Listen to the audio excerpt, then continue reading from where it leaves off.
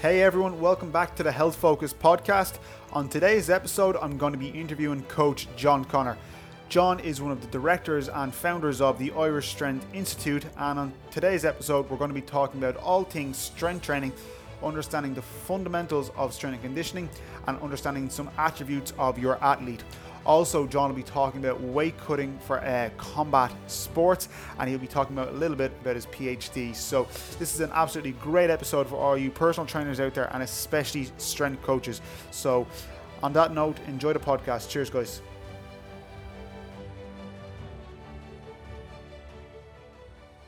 So John, welcome to the podcast. Thanks for coming on. So for any of the listeners that may have not heard of you, how rude of them, give us a bit of an introduction about yourself and what you do exactly.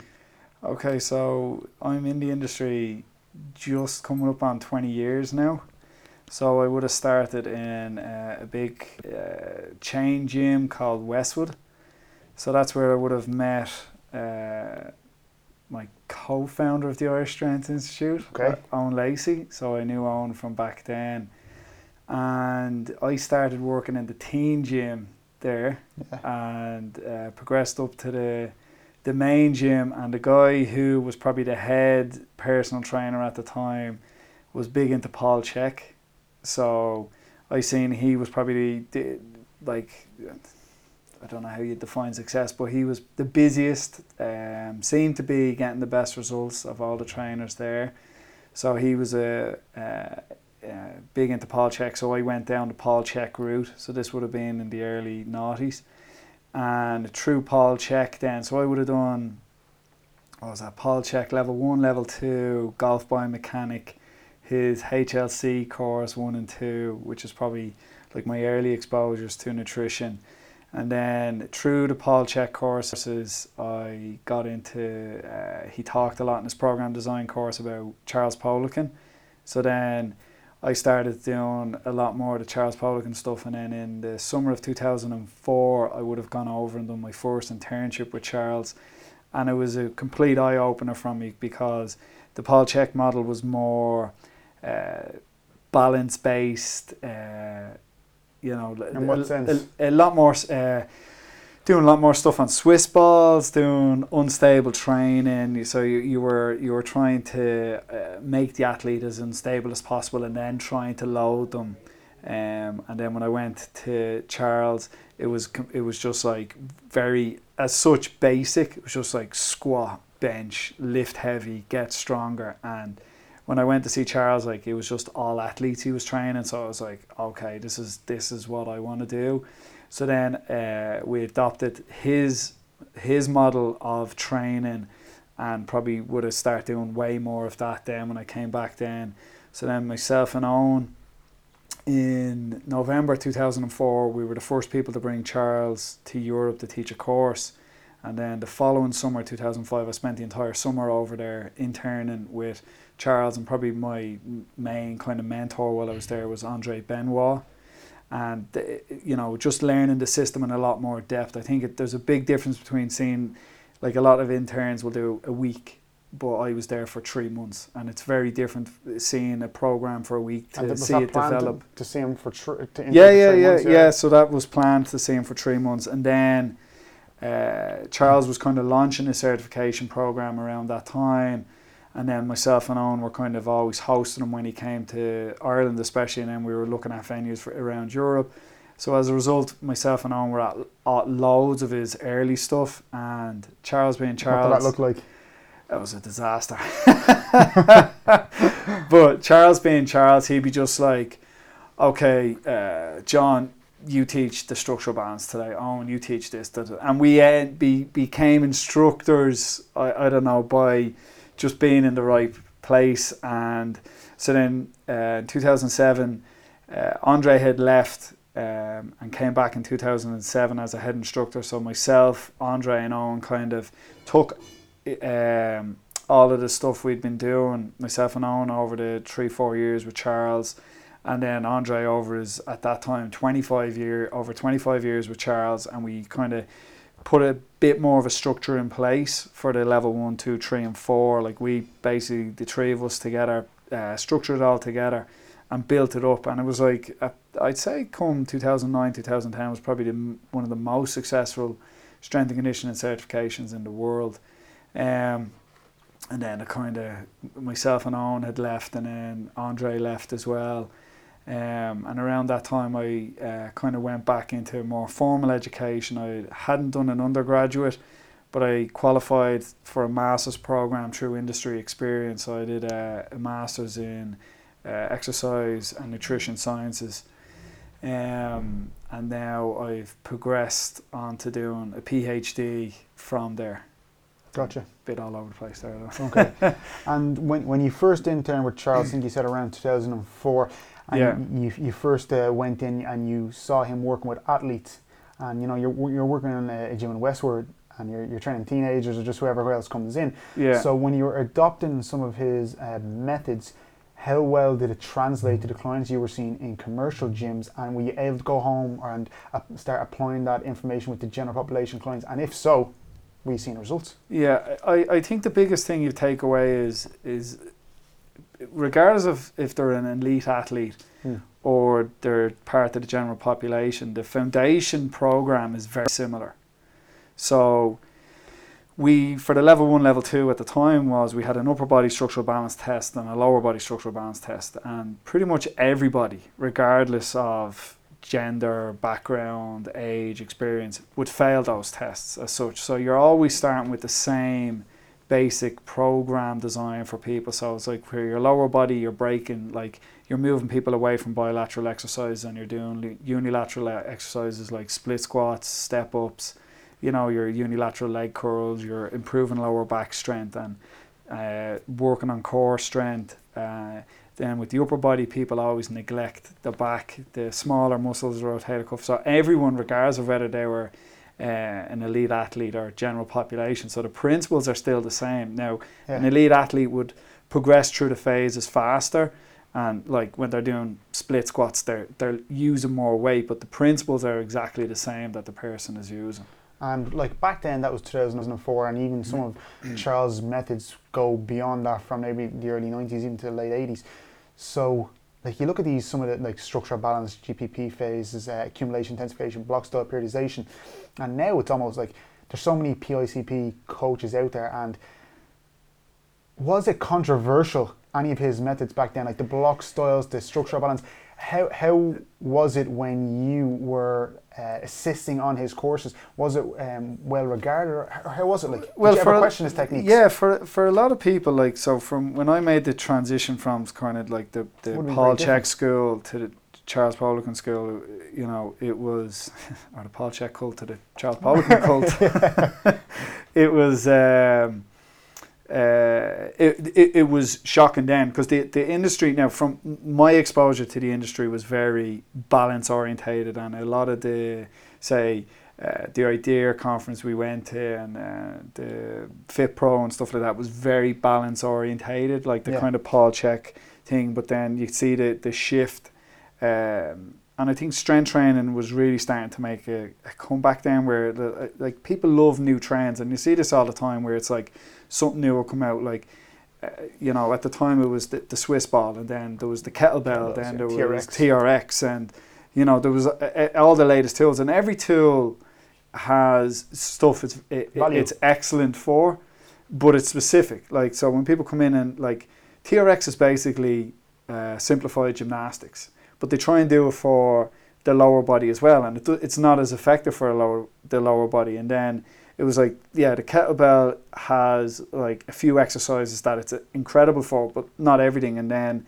like the kettlebell is the prehistoric dumbbell, but it still had some exercises. So like that trend like was coming back in. So when I was coming through with Charles, like, and it was like the biggest thing was like people were getting better results using his methods for what people are showing up for. So like your general population, what are they coming in for? They're like, I want to look better naked, and I don't want to get injured doing it. And his methods were, for getting people stronger, for getting them leaner, were way more effective than what I had been using to that point. And it was the same with the instructors that were coming from like all over the world to do our courses. They were just saying, well, like I had previously, like the most successful trainer in my gym was a Czech trainer, then the most successful trainers now in these people's gyms were a Polican certified trainer, and they were like, well, he's getting the best results, I want to get good results, I'm going to do these courses. And it's like the principles he's using are like, I think when people look at different methods of training, different people, they always try and find what's different, not what's the same. So a lot of the successful methods all have the same sort of thing. The most basic thing is like the overload principle. Then there's, as you said, like going through phases of accumulation and intensification. So if we just rewind there, for some of the listeners will be aware of the overload principle because it's kind of gone through with the PICP courses, but for people that aren't aware, can you just kind of give some definitions about that? In its basic form, it's like when you walk into the gym one day, the next day you come back to that program, you need to do it heavier.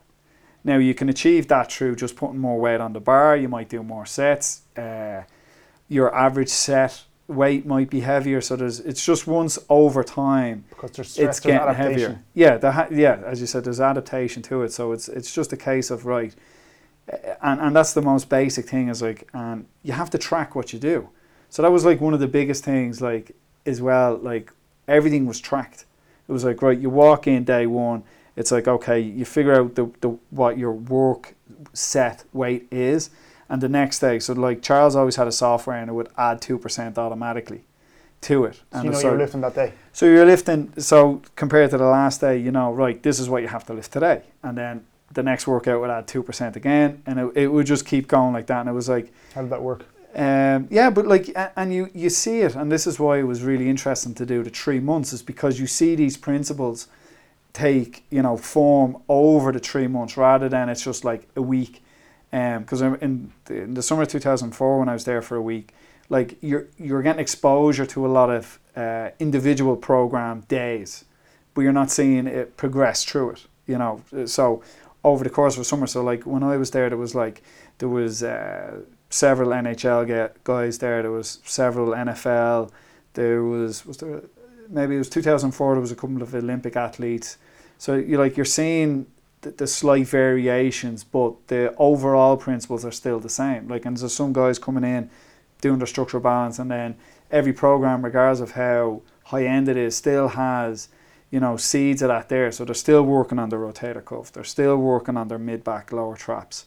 You know, they're working on their lower back. They're working on their hamstrings. You know, so they're working on all these small muscle groups as well as doing all the real fancy stuff, like the weight some of these guys were lifting was just mind blowing at the time. Like, so yeah. It was, but you were seeing that progress from, you know, you're seeing guys squatting like 200 kilos, but then, you know, they're finishing their program with split squats or step ups to make sure that, you know, they're not getting injured. And I think that was like another key principle is like every sport. It's like, yes, it's important to get super strong, but it's the person that can train the most that will long term be the most successful. So if you're breaking your athletes trying to achieve whatever type of numbers, it's a waste of time. You have to, you know, keep them fit. That's your number one goal as a strength coach, is just keep them fit, and then, you know, everything else is a bonus beyond that. Yeah, because you're really only supplementing their sport. Yeah, and I have to say that was probably something I made a mistake at the start. So in 2009, we would have started training MMA guys, and when we started training them, like our focus was way more on strength and conditioning than it needed to be.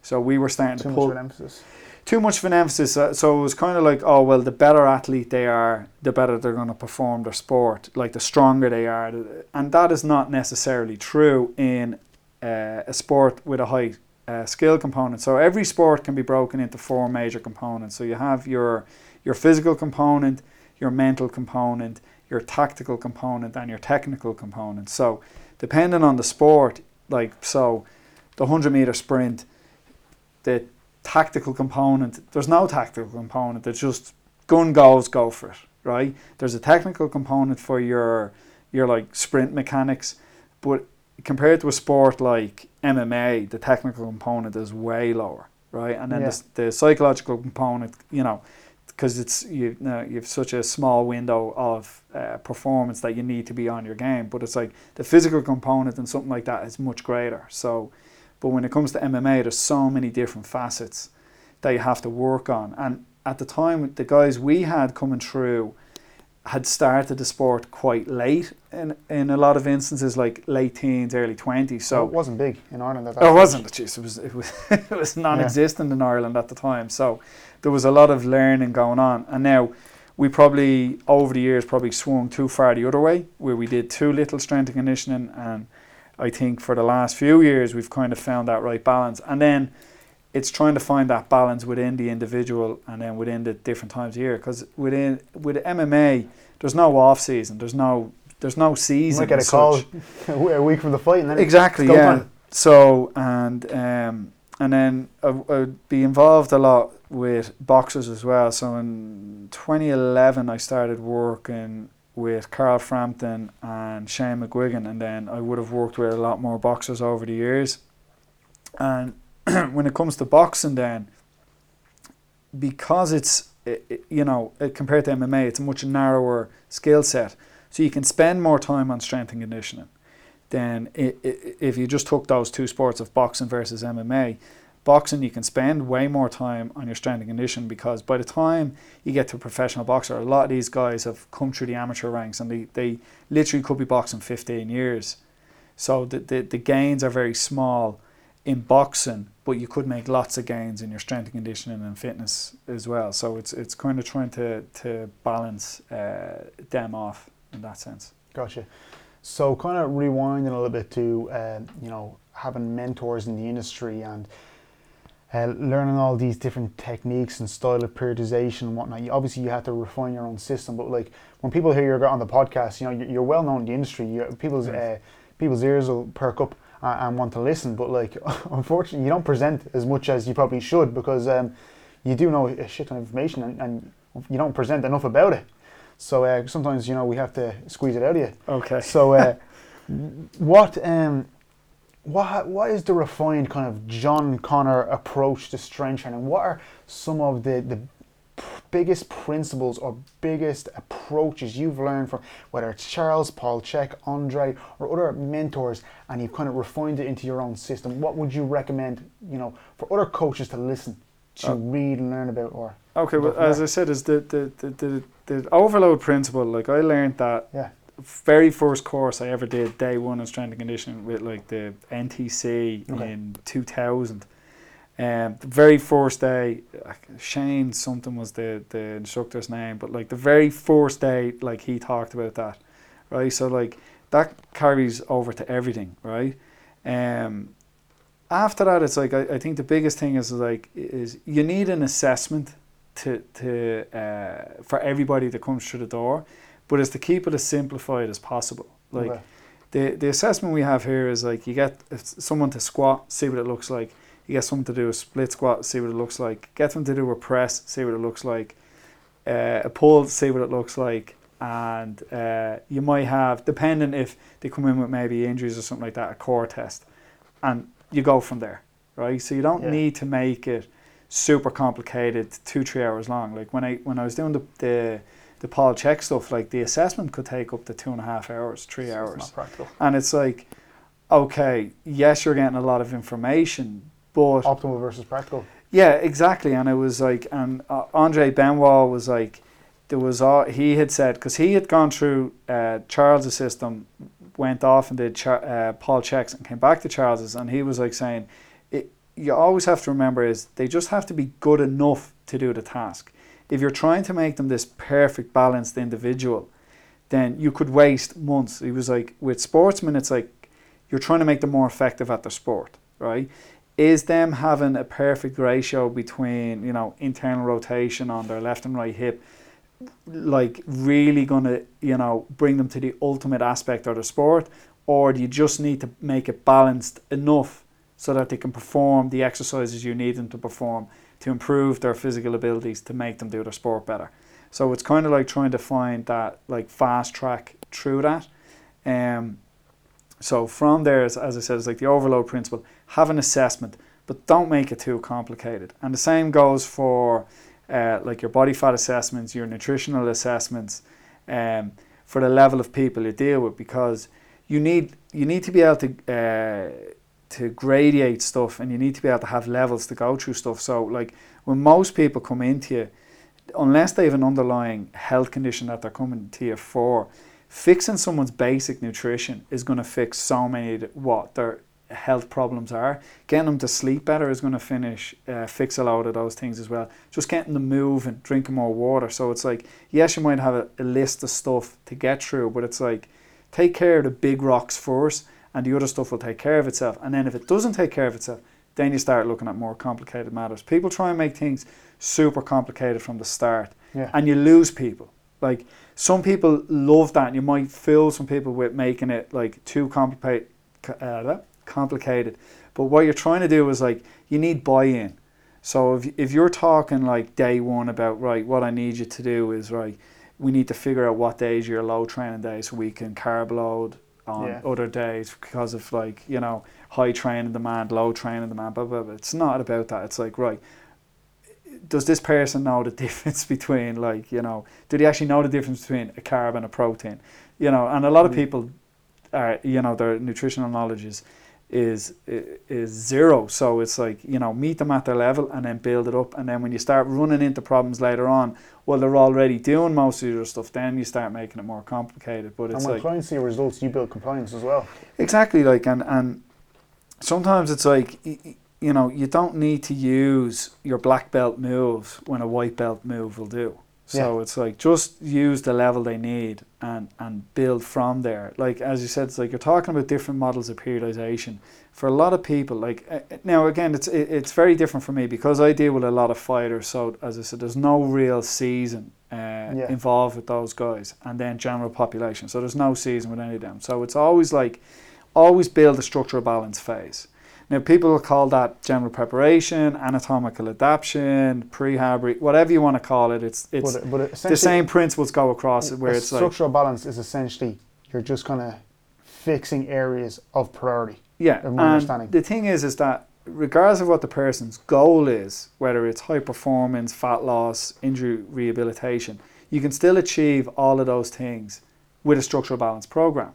Like, a lot of the athletes I've dealt with over the years, you'd be shocked at how weak they are when they come in initially. So, like, for them to do a split squat and a step up is like massive for them, just to be doing that, to be working on lower back muscles that they've never worked on, to be, you know, working on their hamstrings is incredible. So let's talk about that a little bit. Like, so some people might know already, but, you know, you've got quite a history training athletes, boxers, MMA fighters. But when did you kind of start getting involved training with MMA fighters? And so, as I think I said it earlier, so early 2009. Okay. So and that was with SBG, or with SBG. So in 2008, I think it was November 2008, Tom Egan was the first Irish guy to fight in the UFC in the Point at the time. And at the time, John Kavanagh would have done everything for that team. He would have been their nutritionist, their weight cut expert, their strength and conditioning coach, their technical coach. So he would have done everything. And after that, after his exposure to that show, he was like, right, I can't do everything here. I need to bring in people to take care of stuff. So he met with Owen in early 2009, and then we came on board looking after the nutrition and the strength and conditioning. Now, is it true that I think Carl introduced them, was it? Yeah, so our first gym, myself and Owen's first gym, was down in Richmond Road, and Cottle was in an MMA club which was like a couple of doors down. And Cottle is like one of those guys that he's really on the ball when it comes to, you know, like he's a super smart guy, and he comes from a science background, so he's trained in forensic sciences. So he's always looking for like all these little different things. Very analytical. Very analytical. So he's seen, like, we used to do in the front of our gym, we would have done strongman training or modified strongman training, whatever you want to call it. And so he's seen us do this. So he got a group of lads from that club at the time to do it, and he was really impressed with, like, chatting to us, seeing like their fitness improve really fast from doing this type of training. So then when he moved to SBG, I think he had a conversation with John Kavanagh saying, listen, I was working with these guys over here, you should have a conversation with them. So he came over, John came over, met with Owen, and then we started training the team. So that original team, it was like Ash Daly, Paddy Houlihan, Conor McGregor, Chris Fields, Cottle Pendred. I think Roddy was there. I'm not sure at the very start, but Artem was like within a year or 2 years he was there. Pretty much that whole Irish invasion was that initial team. And as I said, like, so we would have started off, and again the same principles was right. These guys were massively imbalanced, and like bar one or two were very weak. Yeah, so what was it like when you took them into the gym? Because like I've been to conferences before. An empty bar would break them. Yeah, but you see some strength coaches speak about their athletes, and they talk about them as being these superior athletes, but then like their sport might not necessarily transfer to a gym floor when you're lifting a barbell for a bench press or a squat or a deadlift. So like you talked about attributes of an athlete being technical, mental, physical, and what was the last one? Well, so what was it? Technical, physical, psychological, tactical. Yeah. So where did you start with them? Yeah. So with them again, it was like, so a big part of what we would have done at the time was right. In fighting, you never want the person to get tired. Okay. So if you're fit, you always stand a chance. So a lot of what we did initially was a lot of the modified strongman stuff, and it would have been a lot of sled work, a lot of prowler work, right? Because with that you can overload them, work them really hard, and the level of injury is very low, right? People would call it eccentricless training. Exactly, yeah. But even taxing, or was that one of the reasons? Not that it's less taxing; it's that the technique. So, say for instance, if you were doing farmers' walks, the amount of people that will hurt themselves just lifting them off the ground, or a super yoke, the same thing. You fuck up an athlete, that's not good. Yeah, exactly. So, and a lot of these guys, guys from an MMA background, especially if they have a jiu-jitsu base, and there's a thing in jiu-jitsu called an upside down guard, which basically means they lie and they put their feet by their head, right? So their head is on the ground as they're lying on the ground, and they bring their feet up here, and they play this thing called an upside down guard. So anyone who plays that has terrible neck issues, terrible lower back issues. So if you start loading that person's spine, you're going to destroy it, right? Yeah. So from that early team, like Paddy Houlihan used to play that upside down guard all the time. And this is like, you're learning this stuff all the time. So like for him, it was like we realised very quickly, you're not doing squats and deadlifts with him. But does a heavy squat correlate to a good fighter? No, but like it's like we can overload the muscles we need to overload with, as I said, is like lots of sled drags, lots of sled work, and you like your split squats, your step up. So his spine is staying safe throughout that. But early on, it was like, yes, these guys are weren't great in the gym, but again, you have to realize as well what type of body is suited to the gym, what type of body is suited to the sport. Yeah, so a lot of sports, like field-based sports, people who tend to have a much longer leg length to their height are way more successful at field sports. Okay. What's that really bad for? Squatting, right? Yeah. Back squatting especially. Front squatting, it's actually really good for, but back squatting, it's terrible for. The most successful fighters, and this goes for boxing and MMA, have, the Da Vinci's Vitruvian Man, which is like the perfect dimensions, right? The Vitruvian Man be a terrible fighter, right? Your reach has to be greater than your height, right? So Conor McGregor's 5'9", and his reach is of someone who is 6'2", right? So he's 69 inches and a 74-inch reach. I think it's roughly around that. Like I might be, but Armstrong. Yeah, but his reach is incredible, right? Yeah. But what are long arms terrible for in the gym? Benching, right? So now, depending on the attachment of the lat, some people with long arms can have great chin-up strength, others can have terrible, right? But it doesn't matter because the mechanics are what matter for his sport, right? And so Artem really I always slag this fella. It's terrible. Like, and he's like, for Artem as well, is like he has certain genetic things massively in his favor, right? But one of the things working against him is he has a shorter reach than his height, right? Yeah. So he is an incredible strong bencher, and he has incredible power as a result of his strength. But it's really, so his distance management is much harder.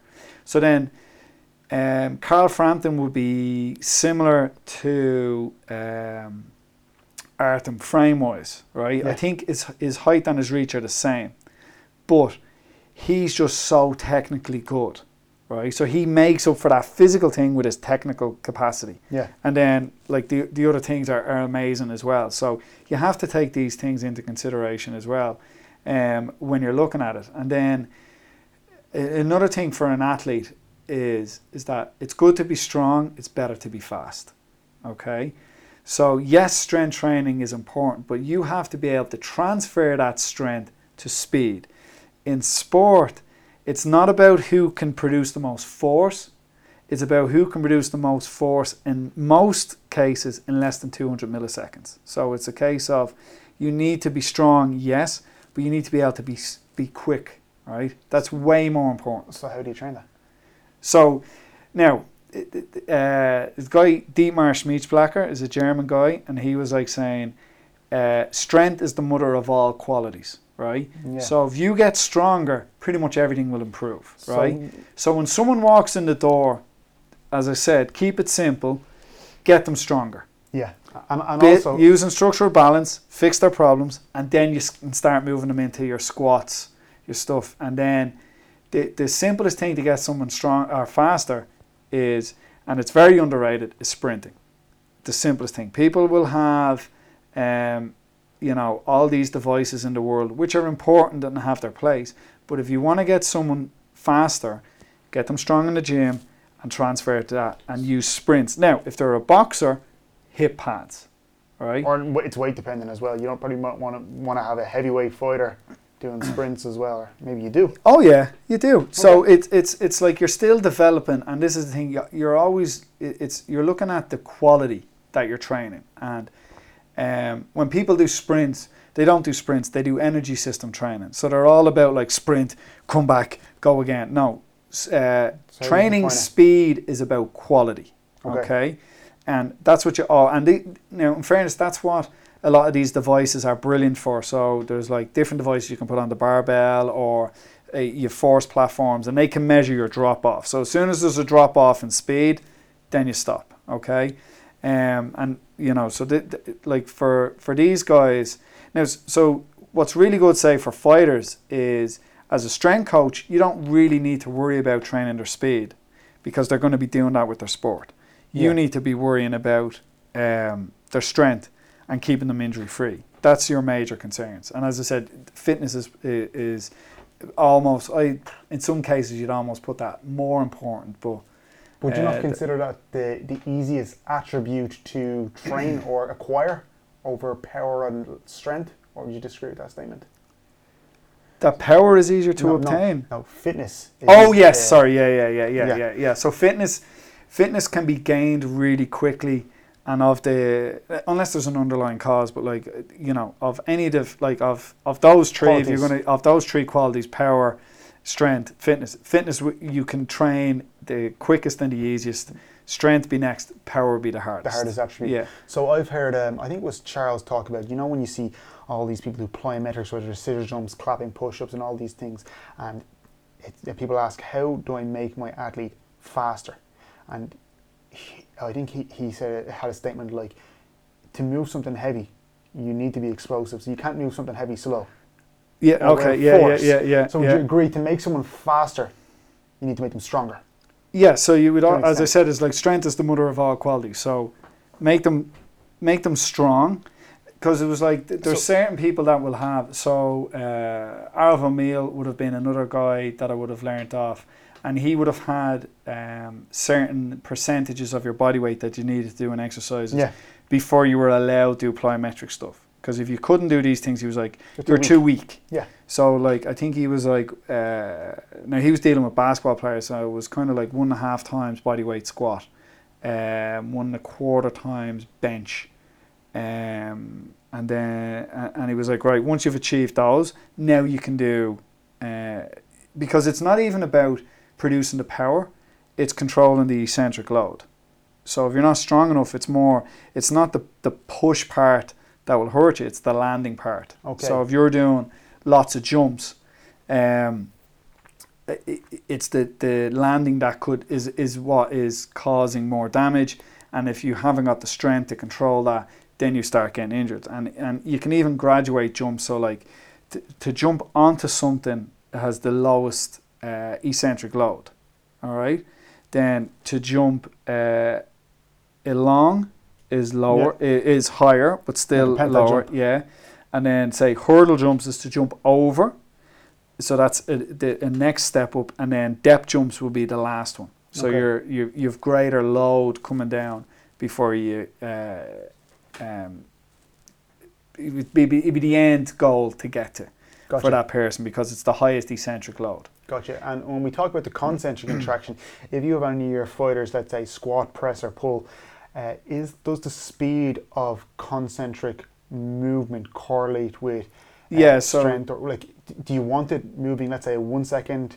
Yeah, so you've got what's fast stretch shortening cycle and slow stretch shortening cycle. So say for instance a sprint would be a fast stretch shortening cycle, where a depth jump would be a slow one. So it's kind of figuring out which one suits them better, because a lot of times now in general, depending on the sport, it's like just get them moving fast, you're fine, right? Now, as you get to higher level of athletes, it does become way more important. So it's like, what's the sport they're trying to do? So with fighters, depth jumps mightn't be the best thing, because you need them to be quicker. So like straight line sprinting would be a lot better. But say for instance, if you have someone who, like, yes, it might be like, as they said, it might be more turns and stuff like that. So like in basketball, where they've to plant a turn, go the other way. It's a different movement. They do a lot more jumping. So jumping or depth jumps would be a lot more applicable to that than a boxer who's trying to move quick in out, where he's not taking forever to do anything. So there is a time and a place for the type of plyometric. But I think it's definitely further down the line in your level of concern with people. If we talked about kind of implements like dumbbells, barbells and stuff like that,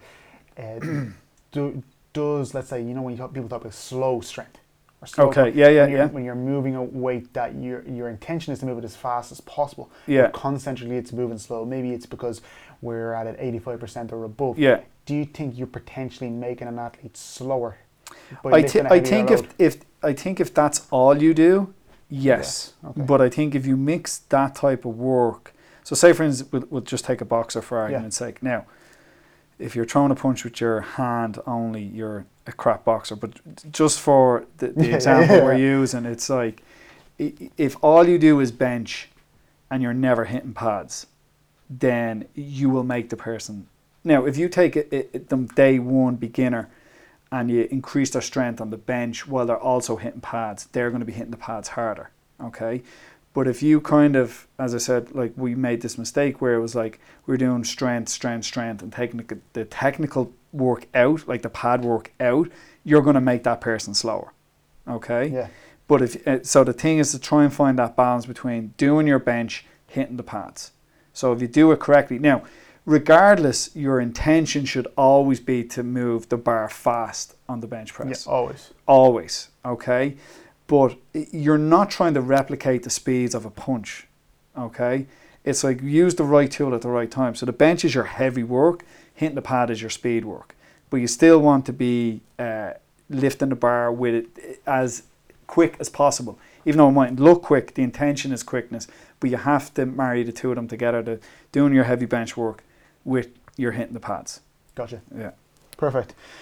So just moving on a little bit about some of your experiences with the fighters, is there any sort of noteworthy or experiences that you've had that as a strength coach you're pretty proud of, certain athletes or experiences you've had down the line, because you've been at UFC events, Cage Warriors events, like all these events over the years, you've trained so many fighters, but just fill us in on a couple of maybe athletes you trained and some of the experiences you had, or even going to some of the events, because I'm sure people listening, strength coaches in particular, want to hear some of the stories. Yeah, from a personal point of view, I think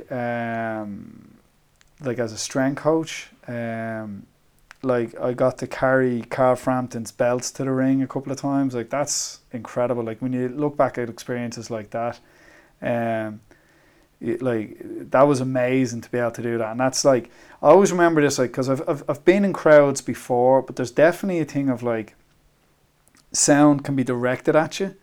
And I always remember like walking out with him in front, like he's in front and you're holding the belts, but the noise is just coming towards you, and it's amazing. Like that was I can't remember the exact fight. I think it was Kiko Martinez. He was fighting and it was in the Odyssey Arena, but it was like a sold out Odyssey Arena, and like fans up there, they love boxing, and that was probably like, I'd say the highlight of like working with him there. And then I'd say probably the best evening, and it's probably a lot of guys, was the UFC in Dublin, July 2014.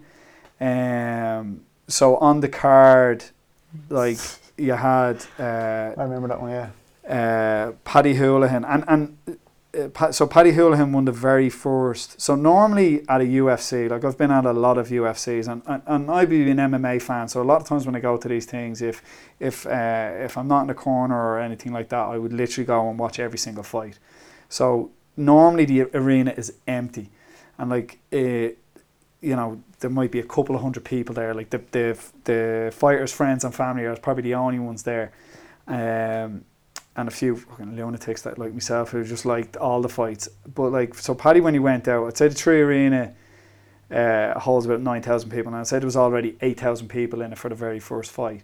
And the thing about it was like, I was really proud of that, because it was a real combination of everything we do in the ISI, and it was like Paddy was basically told to retire from fighting because his back was so bad.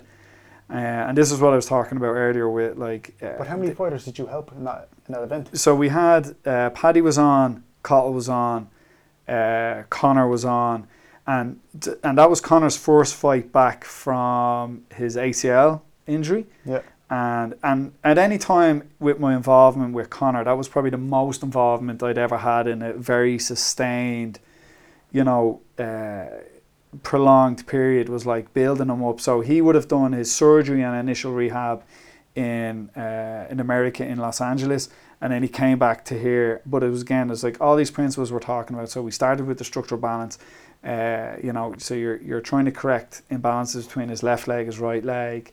You know, you're building up his hamstring strength, which is super important for knee health, regardless of your sport. We're building up ratio. But it, like, and if you look at like his physique in his fight against Holloway, where he hurt himself, and even that was like, in some ways you're looking at it going, like, he tore his ACL in the fight and was able to fight on. So the big thing is, if your hamstrings are strong enough, it can compensate for a lack of an ACL. So the work we had done, even though our role got bigger after his injury, it was we had still done enough that he was able to finish that fight and win it against Max Holloway, who like would turn into one of the best fighters there ever was. So like that night, I'd say, was probably, you know, one of the biggest moments. And like for Cottle as well, as because Cottle had introduced us to the whole situation, and he had, like, the fight probably should have been stopped.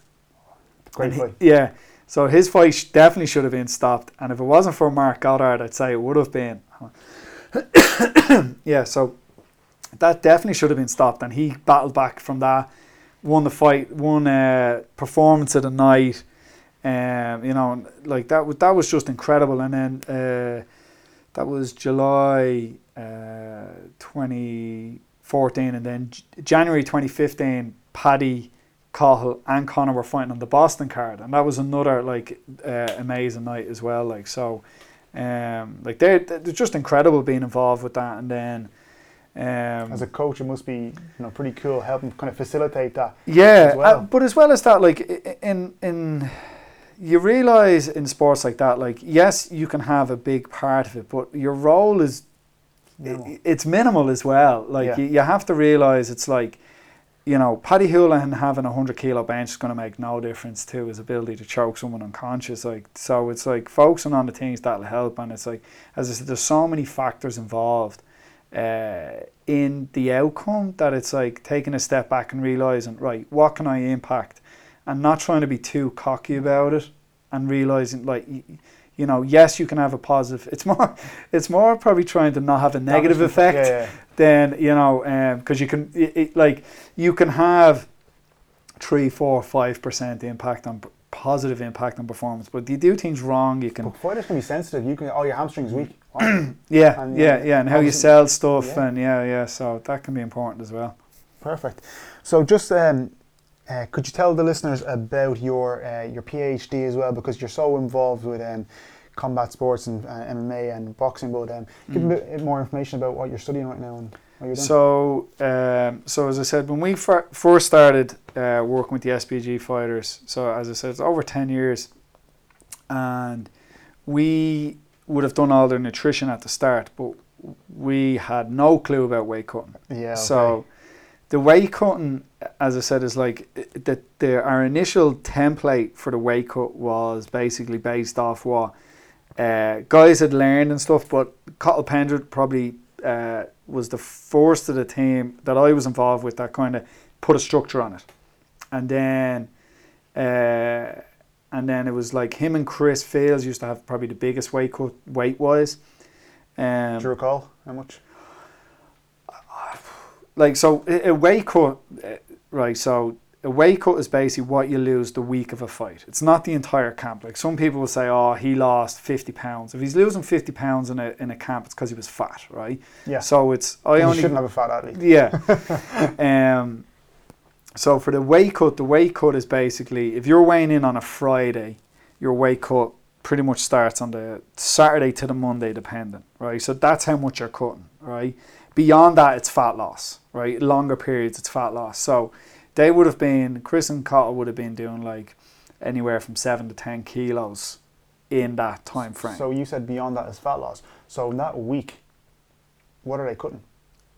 So the week of the fight, what you're trying, now there will be, you're still losing maybe, I don't know, a quarter kilo to a half kilo of fat, right? Yeah. That's about what you can lose, right? Now, there could be a little bit of variation, but it's not 2-3 kilos of fat, right? So it might be like, say, low ball could be like quarter kilo, high end maybe a kilo. That'd be like really extreme for that week, right? So then what you're also dropping out is the two major things you're manipulating are your glycogen stores and your hydration, so your fluid in the body, right? So this is where you get most of that from, right?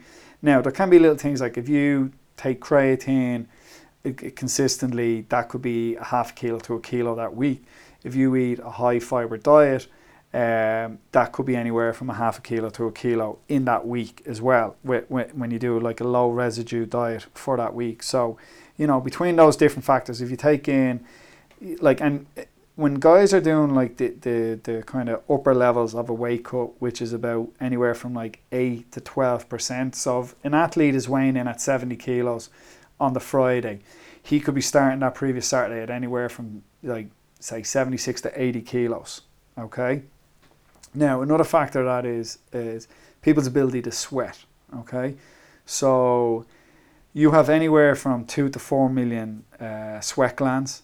Okay, and that is a set thing that is basically built into your system by age 2, and your upper level of sweat glands depends on the heat of the environment you grew up in. So if you're from Ireland, good luck trying to cut. Yeah, so it's harder to cut weight because now, unless I don't know, you were on holidays or your parents didn't let you outside, you stayed inside the whole time, you were just warm, you can build more sweat glands, right? Now, you can hypertrophy sweat glands to sweat more, but the absolute number you have is a fixed number from about age 2. So, and this is one thing we're looking at in the PhD, is that you definitely see regional differences for where people are from. So, Cathal, even though he's Irish, he was born in the States, he was born in Boston. So Boston has hot summers. He tends to, and you see it like with people when you expose them to heat, they sweat faster. So people who can sweat faster and sweat more, it's going to be much easier for them to cut weight.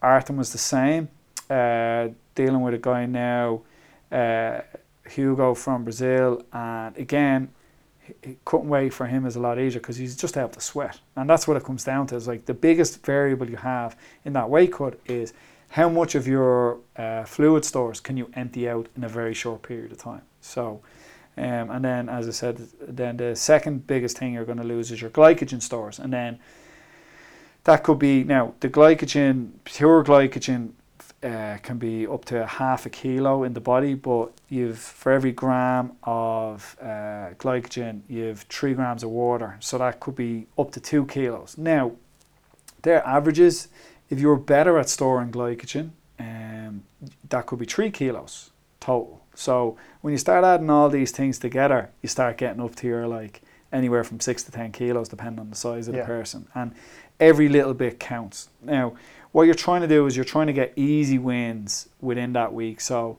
the low fiber thing is not going to impact you. So that's easy.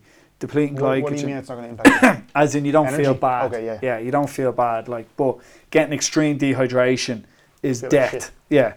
So you have to make sure that that you're trying to get these easy wins, and so that when you start losing the water, you only need to lose enough and they've been to through make a lot of weight. shit coming up to this weight cut. Yeah, as well. exactly. Like you fight camp, you've the stress of that. Now the thing about it is like a lot of people focus on the week that week, but like as I was saying, is like, so if the weigh-in is the Friday, the previous Saturday, you want to hit that previous Saturday fully hydrated, fully carved up. If you end up into that period and you've already been on a very low carb diet, well, you don't have that 2 to 3 kilos of glycogen plus the water to lose. So you want to make sure, so this is where leading up to it, you want to get them as lean as possible. So with fighters, now again, this is done off Caliber Pinch with different software, right? So but you want to get them as lean as possible. So on a DEXA, like we've had people 6-7% on a DEXA, and that's just the guys we've been able to test. I'm sure there's like, probably the leanest guy I've ever had fight was Carl Frampton. Like he was just shredded, you know. So it's like the leaner they are, the better, because like it's non-contractile tissue, it doesn't do anything. So like for these guys, so it's like if people are missing weight, a lot of times it's not that they've messed up the weight cut, it's that they were too fat to start with. Okay, so that's why it's important with them as well, as that you get them lean quickly so that you can bump everything back up. Like, so when I bump up calories, bump up carbs, and then train their asses off, because like too much of the times mistakes, and I've made them, the reason I know them is because I've made them, is that trainers and trainers focus too much on strength training for their athletes. Nutritionists focus too much on body fat levels. So there is a trade-off, because with a fighter, it's how do they do when they're fighting. That's all that matters. Whether they can bench press the world, whether they've got the best abs ever, it doesn't really matter. You get them as lean as you can. And it is that trade-off with performance throughout the camp. So it's like, that's why you don't want to be like, do it like a Ricky Hatton type, where you get fat and you spend your entire camp trying to lose weight rather than training for the fight. Okay, so get lean once and stay lean. Okay, now will they be as lean out of camp as they are in camp? No, but you don't want to be, if you've got like anywhere from, say, and with MMA it can vary, but like if it's anywhere from 4 to 10 weeks, you don't want to be spending the majority of that trying to lose weight. Like you want to be spending, like if it's 10, 12 weeks, 2-3 weeks, get them to optimal body fat level, everything comes back up, and then you train them. And so they can train really hard, so that when you get to that Saturday before Friday weigh-in, that you have stuff to cut. You don't want to be heading into that depleted. If they're depleted on that day, the weight cut is so much harder. So just 2 last questions. Can you kind of explain to the listeners as well how you would approach, because you talked about manipulating water, but how exactly you would do that from a hydration to a dehydration period, and also what on average, or what is the most you've seen weight shift in 5 to 6 days with manipulating water? Because some listeners might be familiar with how you manipulate water, some might not be. Okay, so what you're trying to do is from a hormonal point of view, like you've like your sodium, you've your aldosterone, you've all these different things, that you're trying to manipulate. So the take home is that you're trying to be dehydrated for as small as window as possible. The longer that window is, the worse it is for your health. And the harder it is to rehydrate, would you say? I haven't read. It's bad anyway. Yeah. It's definitely bad. I don't know whether you'll rehydrate as well, but the key is that you want to spend as little time stressed out as possible on the body. Now, the reason I say that the weight cut will start on the Saturday, it depends on how much you have to cook, but like most of the time what you'll do is if you have a weight cut on a Friday, what you will do is you will have basically a 24-hour period, if we're working backwards, before weigh-in where there's no fluids, okay? So if you're weighing in on the Friday, you'll have a 24-hour period before your weigh-in. So if your weigh-in is 10 a.m., it's from 10 a.m. on the Thursday morning, no fluids, right? Now, that day, so the Thursday, you give them 15 milliliters per kg, right? That's how much fluids they have, right? So for most people, that could be anywhere from 3/4 of a litre to 1.5 litres, depending on their weight, okay? Then the day before that, so the Wednesday, is you will go, so I would like to do a water load. So you do a 3-day water load, so Monday, Tuesday, Wednesday.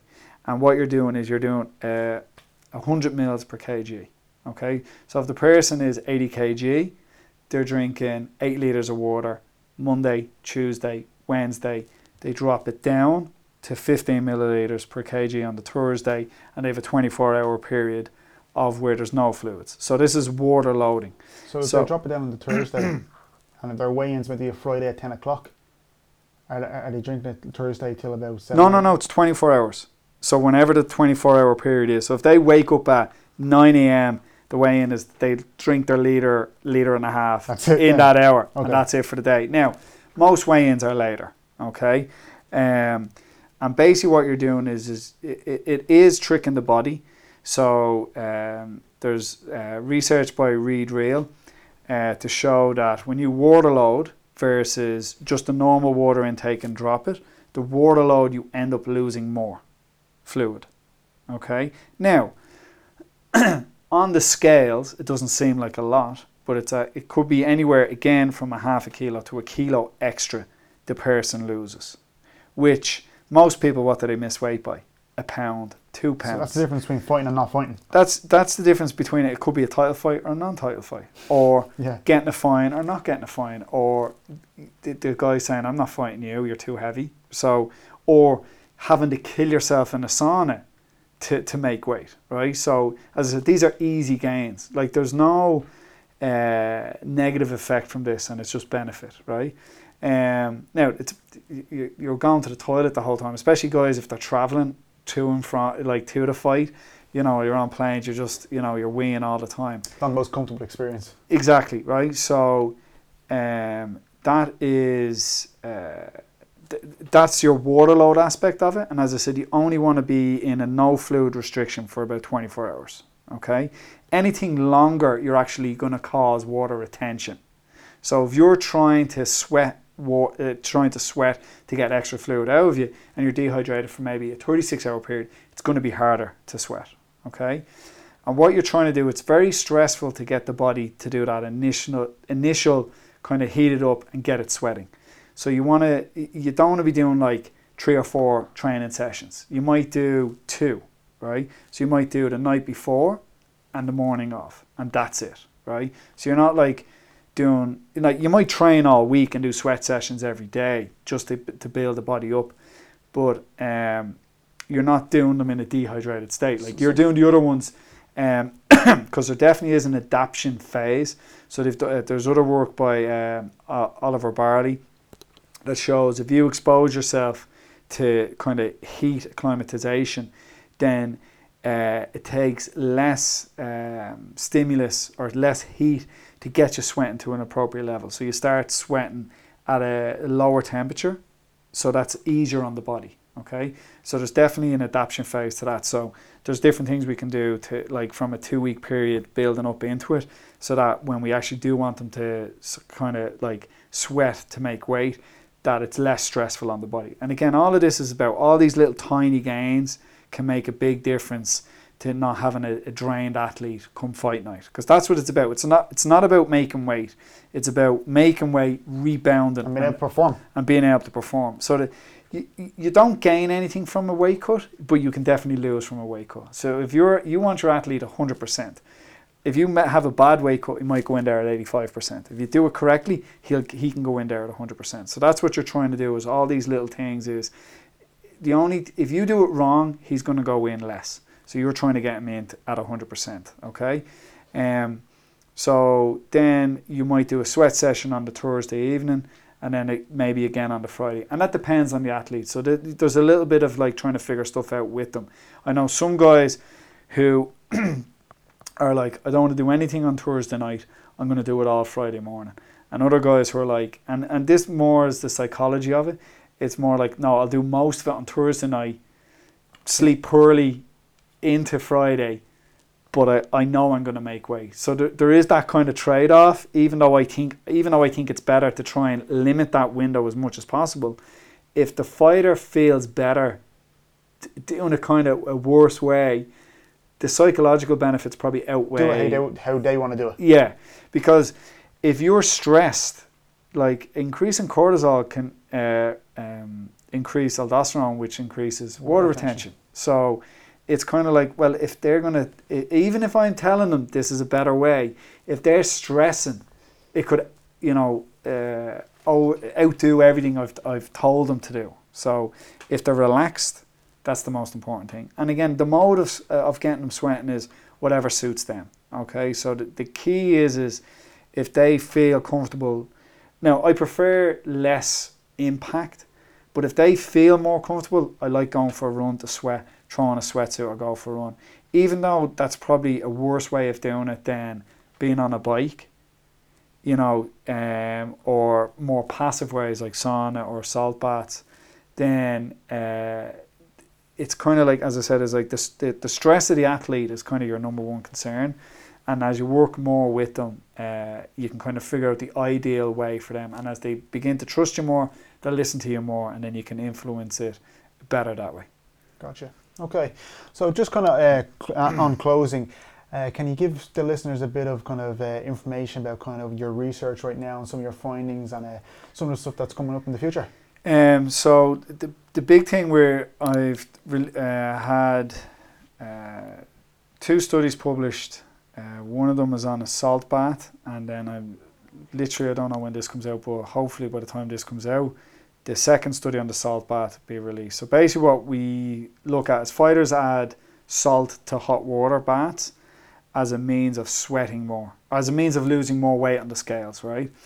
And both our studies have shown that the level of salt we've used, which is 2 kilos of salt, has made no difference to the weight loss in a hot bath. Now, the hot bath is effective for losing weight. So now our next study that we're doing, hopefully we'll get this started in September, is the 2 kilos equates to about 1.6% solution in the bath of salt. So the study we're looking at in September is going to be a 5% solution of salt. So we think that there has to be, if it's below a certain level, it won't affect it. So basically, the premise of it is that the sweat gland fatigues, so you stop sweating, and the salt helps, minimize the fatigue so that you can sweat for longer in the bath. So the whole thing is that you do 20 minutes in the bath, 40 minutes in a wrap, and you do that twice. So, like we've had guys, like from the protocol we've had them follow, which is basically like we haven't done the water load, we've basically just done the dehydration protocol for 24 hours. So they wake up on the morning, have the 15 meals per kg, restrict fluids for 24 hours, do 20 minutes in the bath, 40 minutes wrap twice, and they're losing like 4 to 5% of their body mass. And did you find that the individuals in the study had more, let's say, tolerability to, let's say, just water, or the salts and the water? There's definitely Was one more irritable? there's definitely the water is definitely having an effect, because we've done exit questionnaires and we've blinded them to the treatment, what's going on. So basically they'll wait outside, they'll come in, just get in the bath, so they don't know whether there's salt or, so it's called a saltwater bath or freshwater bath. So what we found is the feedback we've got is that there definitely is a higher tolerance level in the saltwater bath. So it's not as stressful. Okay. Yeah. So even that could be a reason for using it. Like as far as hydration levels that we've tested or losing weight on the scales, there's no difference. So from that point of view, salt isn't worth it. But from a kind of what would you say, an RPE scale, it's definitely beneficial from what we've seen. But now what we're going to do for the next study is we're really ramping things up. We're bringing in performance tests, we're increasing the solution of the salt, and we're doing a lot of blood work as well. So we're trying to see if there's like, does it affect maybe creatinine levels, does it affect, does it affect aldosterone, does it affect these different hormones, Cortisol, kidneys. Exactly, yeah. So we're trying to see, does it have an effect on that? And it's a crossover design, so that we're hopefully getting 13 guys, and they're going to do both exposures while doing all the testing, the performance tests, because you might find that there could be no difference, there could be a difference. So that's what we're trying to find out. And this is what's interesting, is like, I would have said they lost more with the salt. At the start, I would have said, just based on everything you know about just on salt. but again, more anecdotal, and I was like, oh yeah, definitely, and it again was a placebo, whatever. But so it was interesting to see now that on both studies, it's like, oh no, there was actually no effect on the scale. Now, as I said, is it beneficial that it feels less stressful? Of course. And it's a very, like, if people haven't cut weight, it's a very, very stressful situation. So like, anything to make it easier is probably worth doing. Yeah. Perfect. So John, I appreciate all your time, and I really enjoyed that. I really learned a lot myself. But if anyone's looking to kind of find out more about you, you're kind of off the grid. You don't really have social media or stuff like that, do you? Yeah, well, 3 young kids and a PhD. Yeah. It's hard to have. So I don't know, follow the ISI one. Yeah, the ISI Health Instagram. I know on the Irish Strength Institute website, I think you have a presentation up there as well from one of the ISI symposiums as well. Great. I think you do there, John. Yeah. So thank you so much for having for coming on, and I appreciate it. No problem. Thank you all so much for sticking around to the end of the podcast. If you did enjoy today's episode, I would really, really appreciate if you could share it on any of your social media platforms. And on that note, I will see everyone on the next episode.